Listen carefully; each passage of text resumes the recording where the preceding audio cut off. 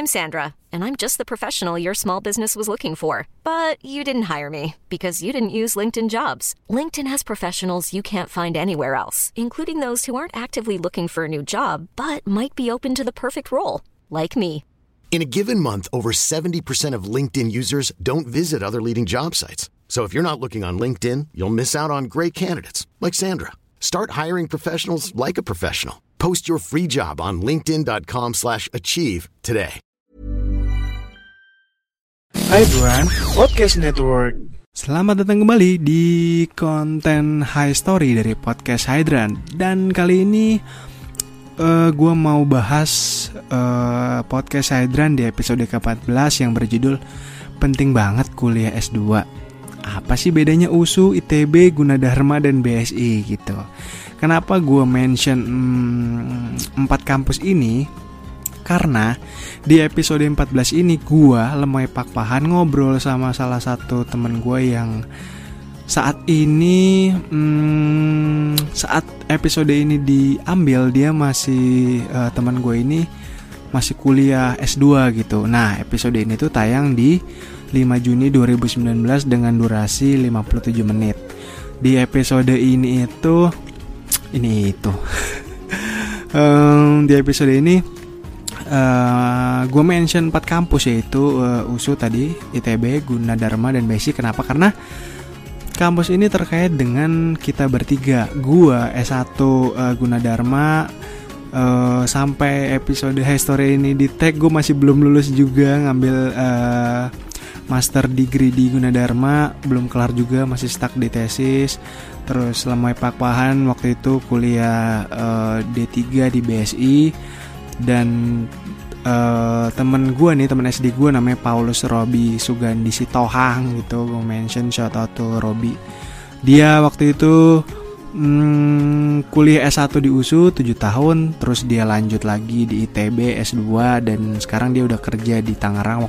Waktu podcast ini diambil sih dia belum lulus lah. Sekarang udah kerja gitu.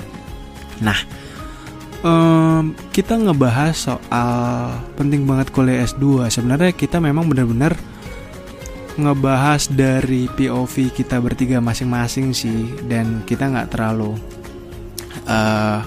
peduliin alasan orang di luar sana. Jadi kita benar-benar purely ini ngebahas tentang sudut pandang kita bertiga. Kalau di sini kan kayak Lemoy, dia tuh ngambil D3 BSI kan, dia nggak lanjut S1. Mungkin dia ada plan ke sana tapi belum. Dan gua di sini kan ngambil S1 dan S2 di kampus yang sama, yaitu di Gunadarma tercinta gitu ya. Kalau gue pribadi, gue kalau nggak salah, gue inget banget deh, ini tuh di episode ini gue bilang S2 itu adalah barrier gue untuk menjawab ketika ada pertanyaan terkait dengan kapan nikah gitu. Jadi gue pribadi memang menjadikan S2 itu menjadi barrier gue lah, ya nanti lo orang lagi fokus kuliah dan bla bla bla bla gitu ya, berkilah ala gue gitu. Kalau untuk si Robi ini kan memang dia S1 di USU udah 7 tahun gitu ya. Terus kenapa masih mau lanjut di ITB gitu. Nah, dia tuh punya pendapat karena memang dia tuh sukanya kan belajar kan, makanya dia juga ngambilnya teknik kimia, belajarnya kimia murni. Untuk S2-nya lebih spesifik lagi di kimia apa gitu, gue kurang tahu lah, pokoknya intinya kimia gitu. Jadi memang dari dia sudah kelihatan sih dari SD tuh suka banget belajar.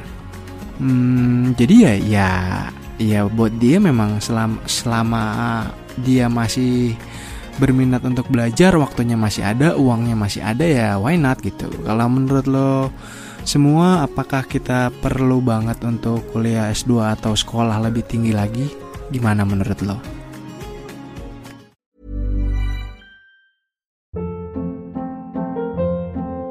Hold up. What was that? Boring. No flavor. That was as bad as those leftovers you ate all week. Keke Palmer here. And it's time to say hello to something fresh and guilt-free. Hello Fresh. Jazz up dinner with pecan-crusted chicken or garlic butter shrimp scampi. Now that's music to my mouth. Hello Fresh. Let's get this dinner party started. Discover all the delicious possibilities at HelloFresh.com.